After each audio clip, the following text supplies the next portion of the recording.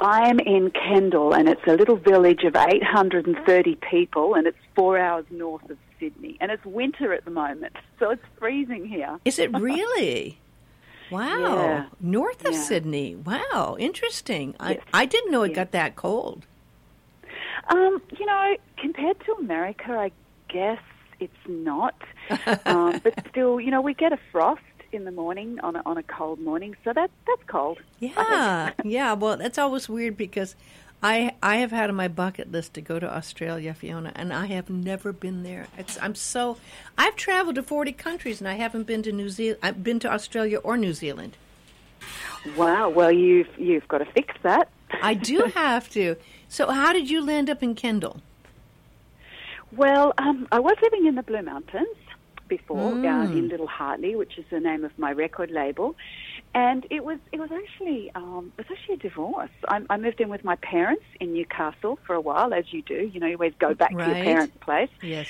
A grown adult I was 45 at the time, and living with my mum and dad, and then I met Sebastian Gross is my husband, my new husband, and he lived in Kendal. So, of course, that's how I ended up here. Well, it sounds like a charming, just from the name, I can picture a charming town. It sounds like a charming place. And it's beautiful. It's got a river that goes through the middle of it. Oh. It's 15 minutes to the ocean, so it's kind of up in, the foothills of the Comboyne Mountain. It's really lovely. Well, let me give people a little background on Fiona Joy. I'm so happy to be talking to you. I've been emailing you and seeing you on Facebook for years, and I love all of your music, and you are just such a special, angelic being. Your music is truly inspiring. Your voice is heavenly. And this last year, you've just been going all around the world. You did this New Age supergroup Flow, which stands for the names Fiona Joy, Lawrence Blatt, Jeff Oster, and Will Ackerman. And of course, that was the great artist that did work with Windham Hill. But you also got a chance to play New York Carnegie Hall with accompanying Deepak Chopra. I just love Deepak. And got to do that. You have so many beautiful, beautiful albums out, and you've been so many recognitions and awards that have been given to you. And you've toured China 3 times. My gosh. I want to hear, we're going to talk about that and how that happened. And you've got you got a new release you're going to be doing also, don't you? It seems to be just a constant revolving door of writing, recording, releasing, and I've got CDs in every one of those stages at the moment. Yeah. So it's a lot of work, but that's what I do, and that's what I love doing. So I enjoy, keeping busy. And traveling a lot. And you've got to work with some wonderful people who love you, including Jeff Haynes, who's with Pat Metheny, Tony Levine, who's with Peter Gabriel and Dire Straits, and many other. Oh, and I always love Paul Winter Consort, and you get to play with Eugene Friesen, who was with them. Yeah, I've been very, very blessed to work with amazing people, and of course, producer Will Ackerman. Very, very blessed. I think it's helped me. It's helped to get, obviously my music to a better standard. Working with that level of session musicians, but also it's been such a learning curve because I started writing music when I was 8 years old. Oh my! And I didn't really understand where my music fitted until I heard George Winston, and that was when I was, in my early 20s, and I suddenly realized that I was writing New Age music. So I feel like I sort of fitted into that world, working with the Windham Hill people, and how one thing leads to another before you know it. That's the world that you're in. So I've been very fortunate. And it's such you have such a blessing in your music and your voice. I really feel transported, and I've been researching more and more how healing and helpful music is, and I feel it's so important for people to hear music that lifts their spirits, and that's what your music does. Thank you. Sometimes I feel like for me, it's a way of getting, my thoughts and images and emotions down. Some people might use pen and paper, and I kind of do it at the piano. And I worry sometimes that it's my expression of life, and sometimes even my sadness that goes into the music. And yet, often people find beauty in sadness and sadness in beauty, vice versa. And so they'll hear my music, which may be an outpouring of my own emotions, and they'll take that as being something very beautiful. So it's interesting how music speaks to us all in a different way. Well, no, that is really true, and that's the magic of the music and what happens. I have to ask you the question, since I do listen to this song every day, 600 years, what is the story behind that song? What I wanted to do with that album was to take a handmade Australian piano and record it with ancient instruments from around the world. So I wanted to sort of bring the village into sort of a more global thing. So it was my answer to globalization in a way, in a musical sense.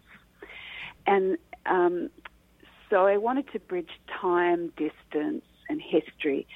And Will Ackerman, my producer, asked me exactly the same question that you're asking now. And he said, Fiona, just write it down. Just put it on paper. What are we doing here? We're bridging time, distance, history.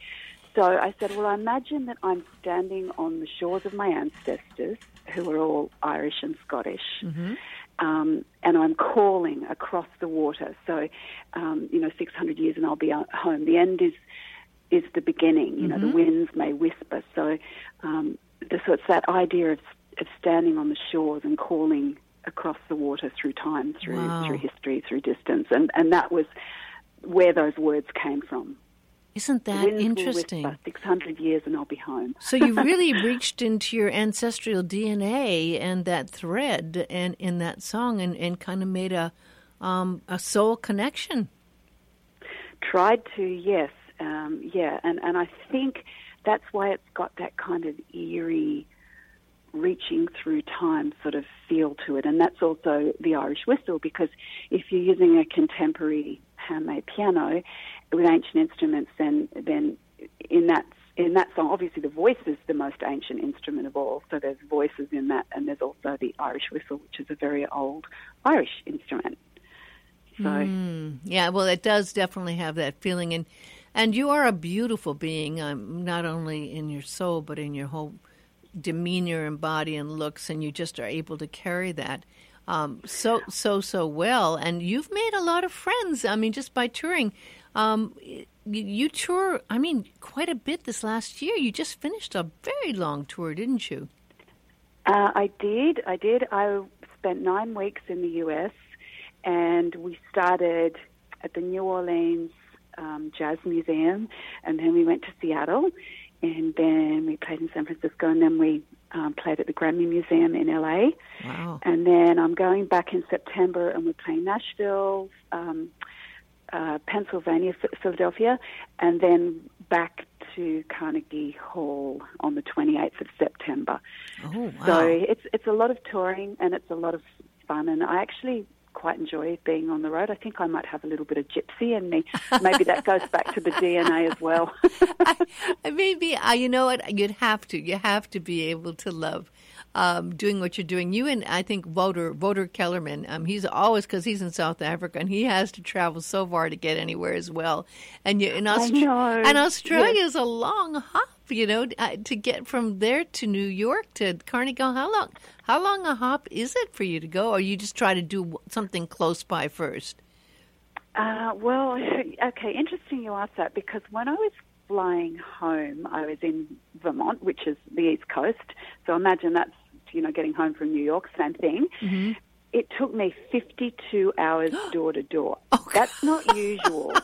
That's not. Oh, God. I know. By the time I got home, I was a total wreck. Oh, but my. What happened was I had to fly through Charlotte, and there was lightning, so the plane got stuck on the runway. That meant that I missed my next flight. Because I missed that, I missed my connecting flight to Sydney. So then I had to buy another flight, and then it was another 24 hours. And I rang my PR person, Beth Hilton, who you know quite well. Yes. And she's amazing. And I said, Beth, 1 a.m. this morning, can I do you mind if I catch a taxi to your place and sleep on your couch?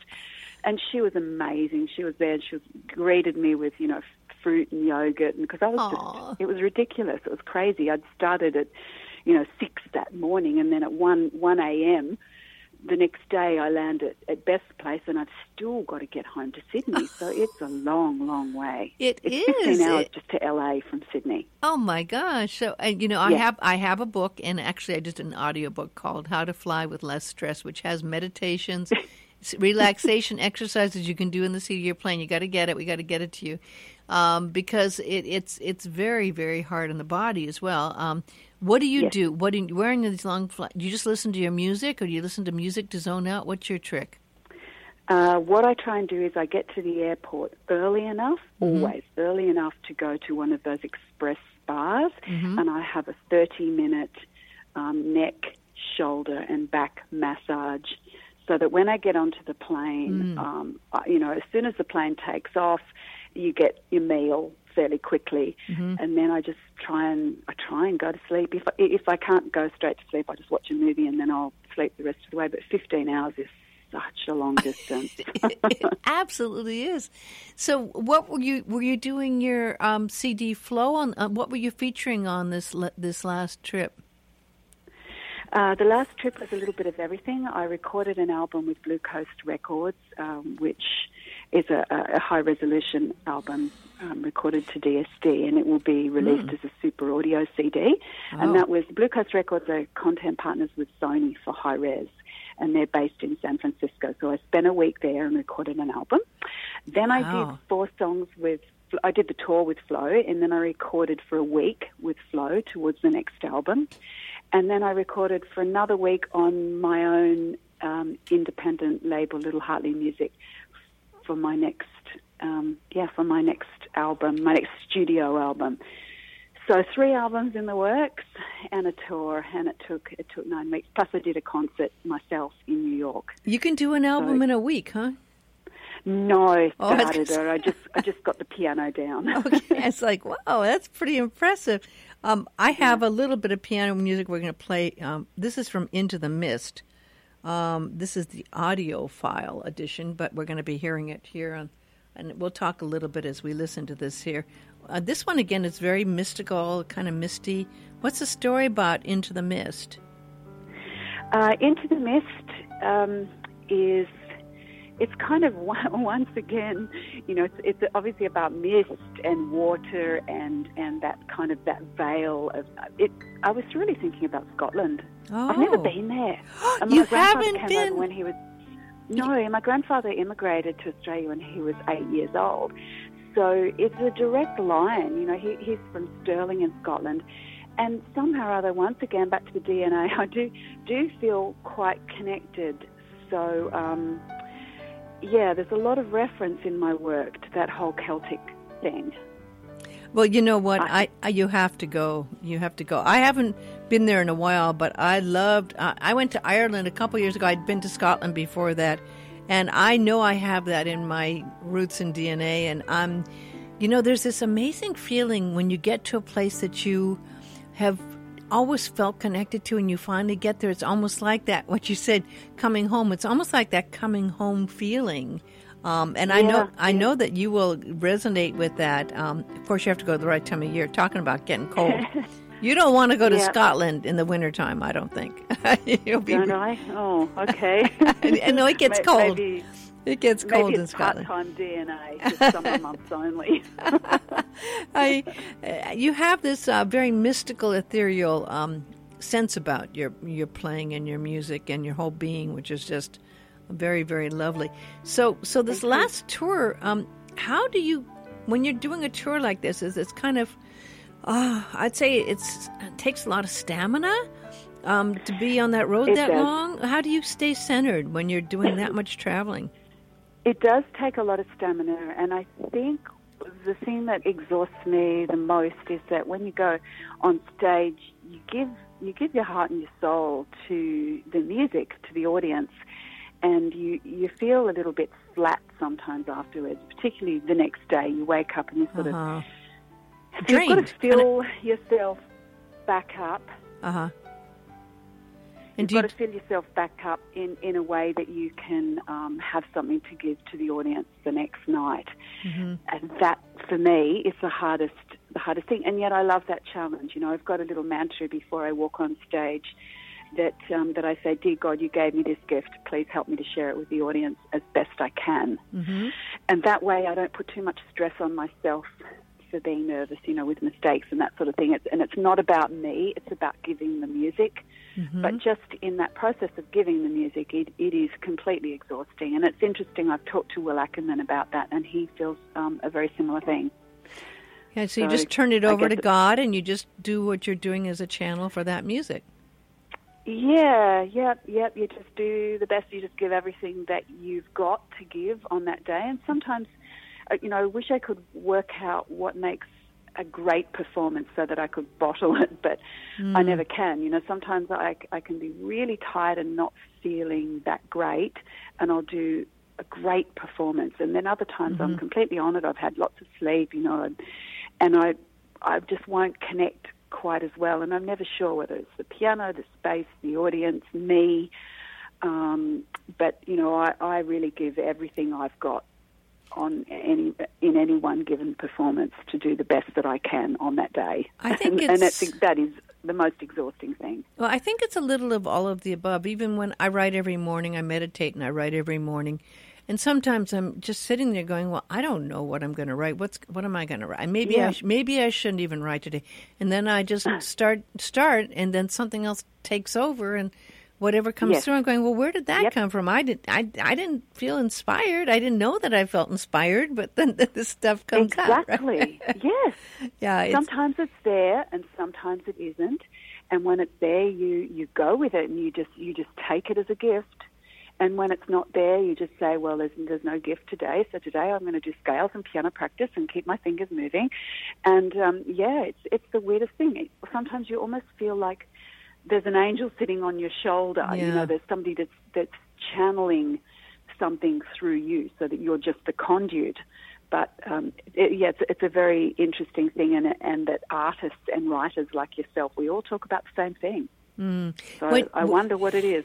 Well, speaking of an angel sitting on your shoulder, what was it like? I think Deepak Chopra is an amazing being, and what an inspirational man. What was it like, and what were you doing with him at the Carnegie Hall? He has such a lovely aura about him. We were actually recording a 40-minute live TV show that went out to his audience, which is something like 50,000 people live. Wow! Just like listening to it live, and then of course it's there ongoing, and probably has had millions of people watch it. So I was part of the house band. So I was playing with Will Ackerman and Tom Eaton and Jeff Oster, and we were really just channeling. We were getting into this zone, into this kind of groove zone, while these beautiful meditations and chants and poetry were being read over the top of what we were doing. And we were literally improvising.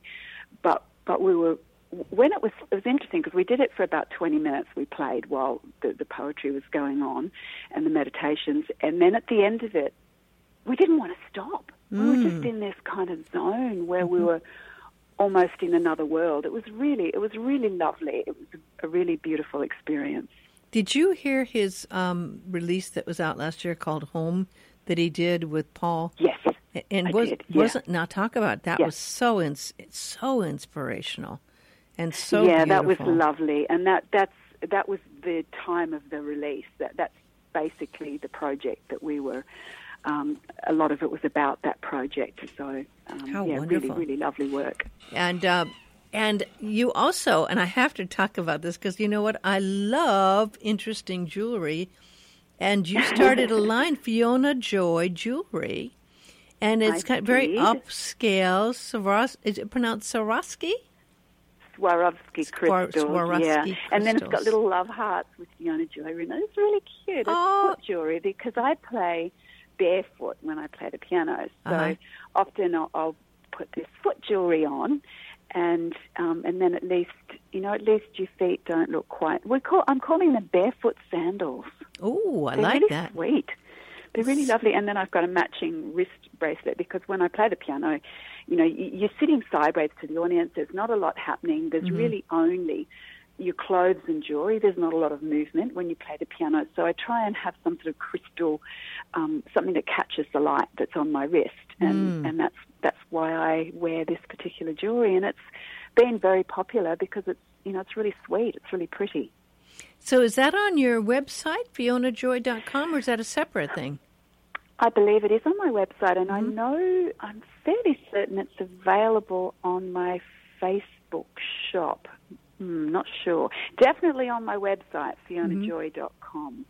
You'll find the jewelry there. And it's funny because I was, actually my father was born in Prague, and I was back there, and I always have loved crystals on top of that, but they have beautiful crystals, crystal jewelry in Prague and everything. And I love crystals. I do. The way it captures the light. The roof, in the house.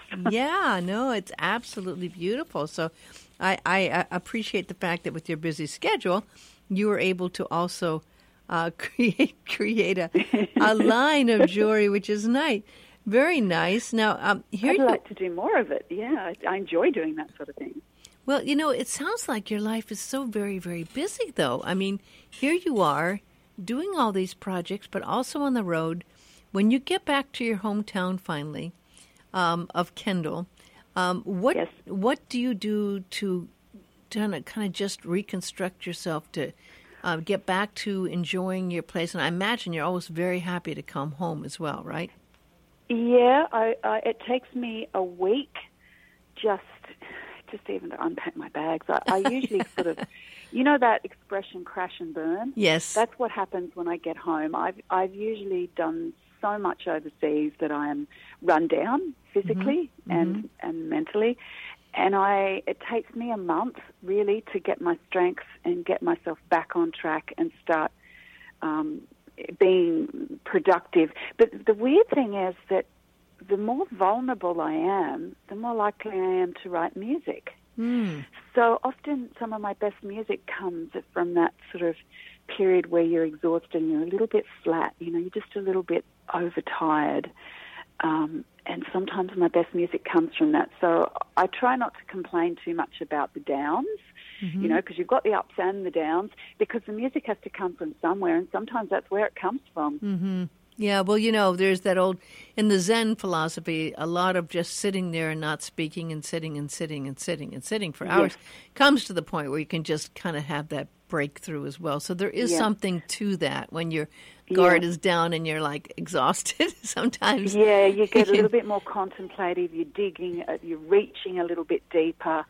There's something about that state of vulnerability that brings you closer to art, and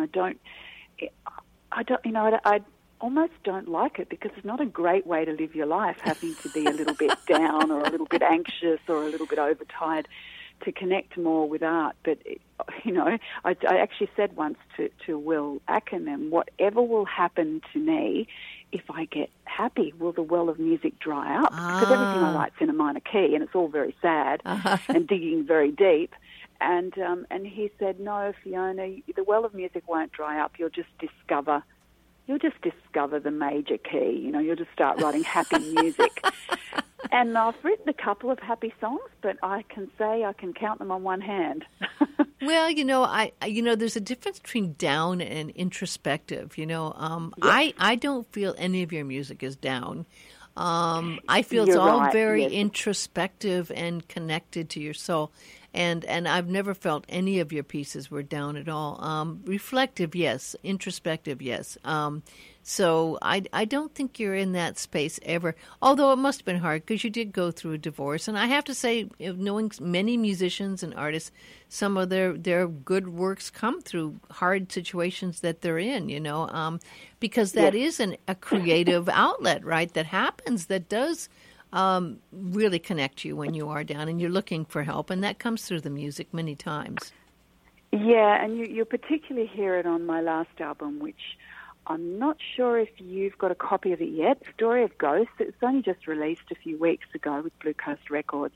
And Story of Ghosts is actually about my year last year, which was actually pretty awful. I mean, we all have years like that, where you lose a close friend and you lost a very close friend. There was a story. You wanted to share the story of that one? Yeah, I did. I had a business partner, Dunny. I went to boarding school with her, and we were best friends, and we were working together as well. And she passed away last May, and that was really, really sad and really hard for me because we're the same age, and we have children the same age. So that was last year. And my husband's father, who I was very close to, passed away just before that. So it was just one of those years where, and a few other things happened. One of my sons had a few issues as well. And I turned, real life into art, and I wrote Story of Ghosts, and it's got titles like Story of Angels, Story of Ghosts, Story of Insanity. And, I just kind of channeled all of that, thinking very deeply about how that affected me, and just channeled it into music. And it's interesting because I'll try to write as positive as I can, and everything in New Age is, positive vibrations, which I totally appreciate. But sometimes I'll write things about how difficult or weary or tired I'm going, and people relate to that more. It's like, oh, okay, I can really relate to that, Yes, it's the real life as art, and you know what? There is beauty in sadness, and I think sometimes if you've got enough distance between you and whatever it is that's been an issue in your life, you can bring the beauty out of it, and you can, pass on a positive message. I guess that's what we're all trying to do, is write it down and turn it into a story that other people can relate to, and that's never an ugly thing because nobody wants to listen to ugly music. So you've really got to turn it into something beautiful that still tells that story. Now, instrumentals mainly, but singing as well, right? Yes, I do. I sing, and mostly I use voice as instrument, which is what we do in New Age. But I do have some singer-songwriter songs as well. But in New Age, it's also a little bit different because there's going to be less words, and it's more as a layer, I guess, than you would have, say, in folk music or pop music. So it's using the voice in a different way.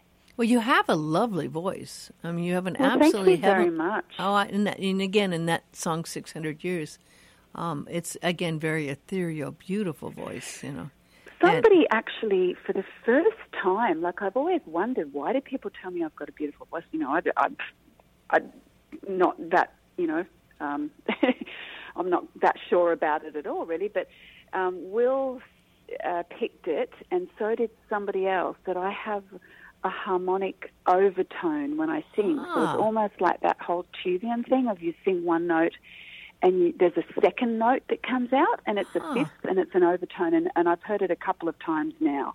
Interesting. So there's something different about when I sing, and I don't know whether it's every note I do. I've never explored it. I've never listened to it. But even Tom Eaton mixing has said it sounds like there's multiple voices there. That's well, talk about ghosts, right?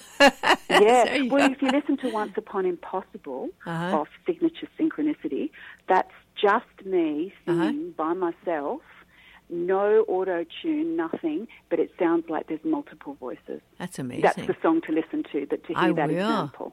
So let's talk about Australia, because this is a place I haven't been, and I must have 4 travel books that I bought about it, because I was going to go, and then something came up and I couldn't.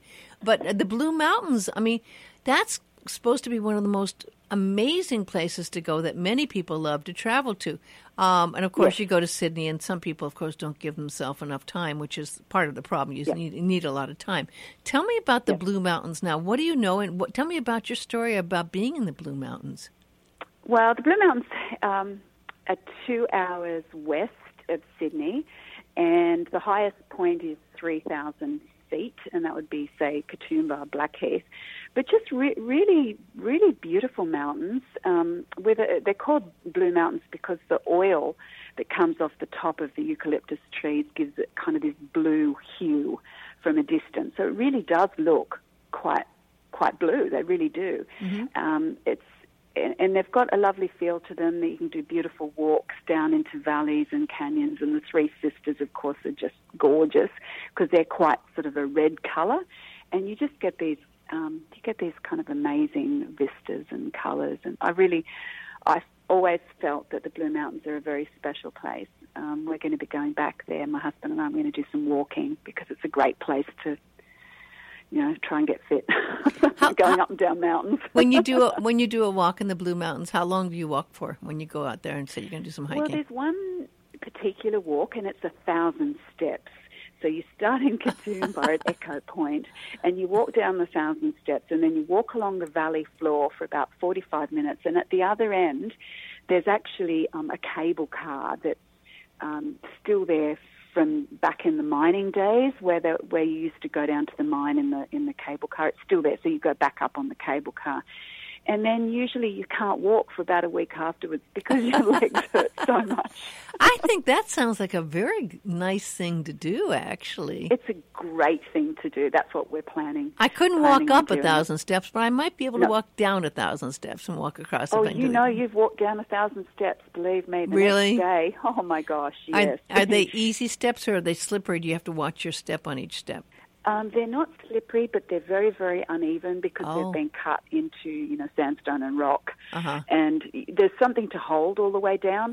But a lot of them are quite large steps, so you're really using your leg muscles. Otherwise, you're just going to hurt your knees. It's not an easy walk at all. You need good shoes, right? You need good knees. Good shoes, good leg muscles.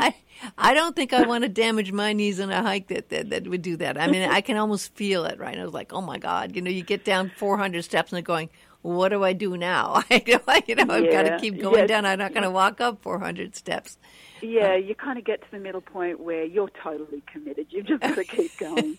But it's so beautiful, and I tend to not stop. So you just keep going. You can do it slowly. You can sit down on the way and you can, smell the roses, as they say. But I tend to just sort of go 100 miles an hour and do it way too quickly. But it's going to be cold because you're going there in a few weeks, you said. So it's winter. It's going to be cold, right? Well, actually, I'm going in October, so it's going to be a lot warmer. Oh, good. And where do you stay when you go? Do you just stay with friends? Do you stay in a bed and breakfast, or what do you do? The violinist that plays on a lot of my albums, she lives in the Blue Mountains, so often I stay with Rebecca Daniel.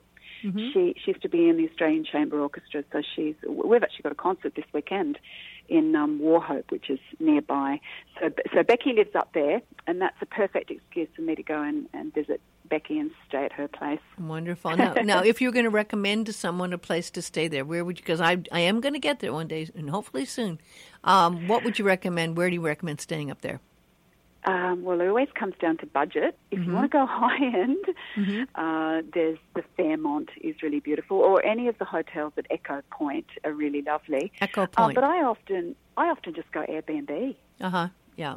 Because there's lovely little houses, gorgeous little places to stay, and just find something that's got a nice view, and there's views everywhere. Wonderful. Now, do you have good transportation getting around, or what ways do you get around? Now, obviously, you've got a car, but if you do you ever do, you don't lift that far, but what kind of transportation do you like to take when you're getting around Australia? I go by car or plane. It's a very big country. The footprint of Australia is the same as the US. Mm-hmm. So that gives you an idea of how long it takes to fly across the country from, say, Sydney to Perth. It's a long way. So we do have a good train system. You can catch a train from Sydney up to the Blue Mountains very, very easily. Oh, really? You don't need a car. And once you're there, it's easy enough to get around. But I drive everywhere because where I live is 4 hours the opposite direction. So, it's out in the country and the trains, take 4 hours to get to Sydney. So I tend to get in my car and play a CD and work or make notes or make edit notes while I'm driving. Left side of the road? Yes. Yeah, the opposite to you. Yeah. Do you have a problem when you rent cars and drive in America getting on the right side? I never have a problem in America because I learnt to drive in America. I lived there when I was 21. and my first car I had in America. So for some reason, I go back there and it feels normal. When I come home to Australia, I will often pull out on the wrong side of the road. Interesting.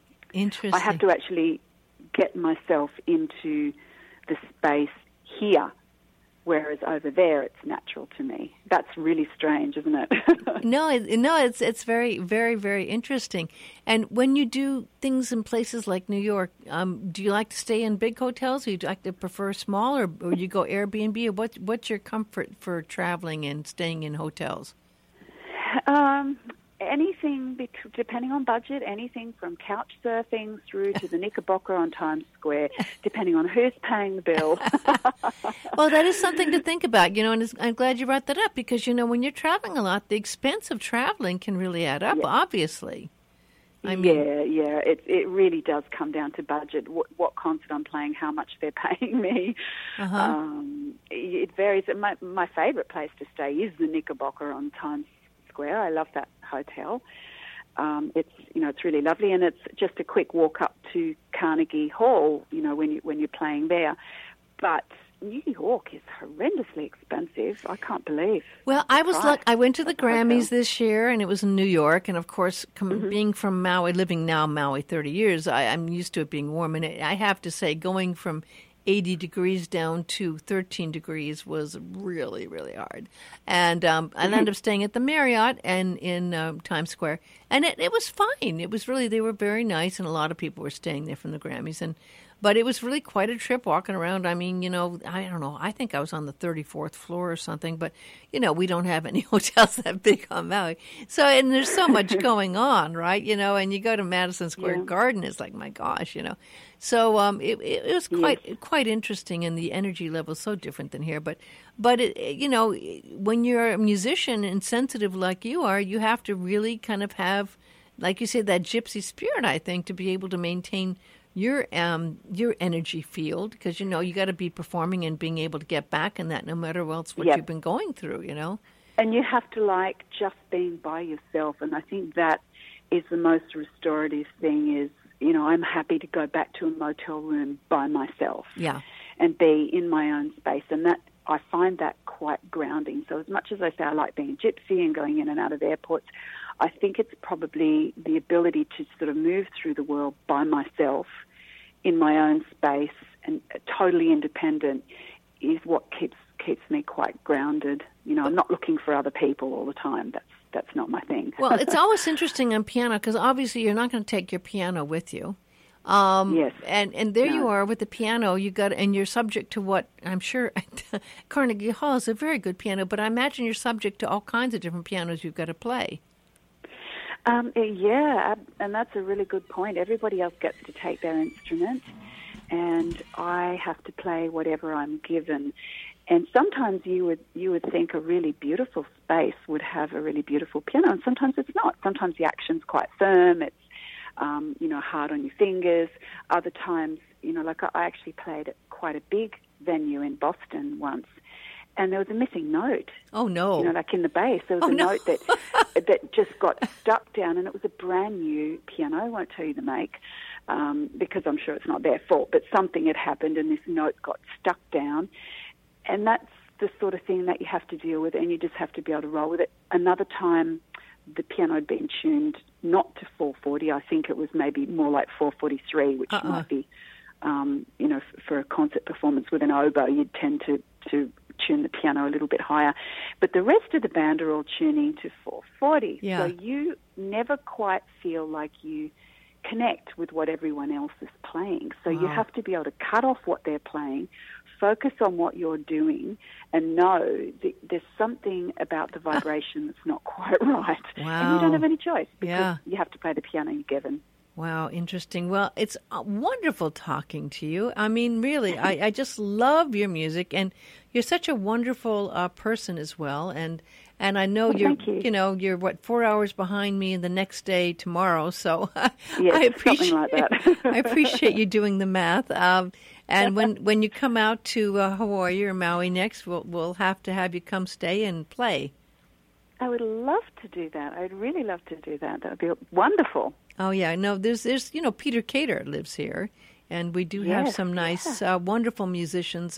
Carlos Santana has a house here, but he's on the road a lot. But we have Mick Fleetwood and many wonderful musicians, actually. Loved Steven Tyler and others.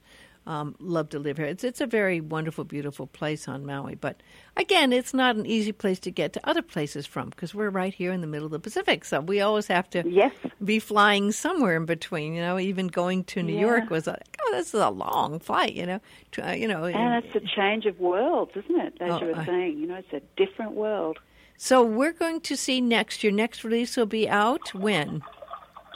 My next Story of Ghost is just come out. I'm just sort of promoting that one at the moment. Okay. The next release, the one that I've just recorded the piano for, the album's going to be called Moving Through Worlds. And it's got, a song that I wrote when I was 12 years old called For the Roses, which I will be recording again. It was on my first album, which was a keyboard album. So I never quite did that song justice, and I sort of wanted to do almost like a retrospective in the sense that you starting from the beginning of your career and having a smattering of songs throughout your career, right through to improvisations you do on the day. So it really is a representation of my career, but with some totally new songs in there as well. And that's I've recorded the piano for that at the moment, and I'm just working on funding and crowdfunding and sponsorship so that I can complete the album. And I'm hoping for this time next year, or maybe by the end of next year. And people can go to FionaJoy.com, see all the amazing releases that you have out, check out her beautiful crystal jewelry, and get an idea of what you're up to. And it's a real treat. I just really have to say thank you. I'm going to play a little bit of your music here for a minute as we go out. And thank you so much to call in from all the way from Australia. Great talking to you and connecting. Thank you, Cindy, for having me. I feel very blessed. Thank you. Aloha. Aloha. Nice talking to her. Fiona Joy, really, truly a beautiful person, beautiful singer, beautiful pianist. And I want to recommend also you checking out How to Fly with Less Stress. It's on Amazon now. You can get it as a book. You can get it as a Kindle. You can get it as an audiobook, all three available. And I think it's really helpful with what we see happening with the travel industry and flying these days, with the seats getting tighter and tighter and more people jammed in. It's really nice to be able to find something to read or listen to that's going to reduce stress and bring you a little peace of mind and a time to actually retreat in a nice, joyful zone. Thank you for listening. A big aloha.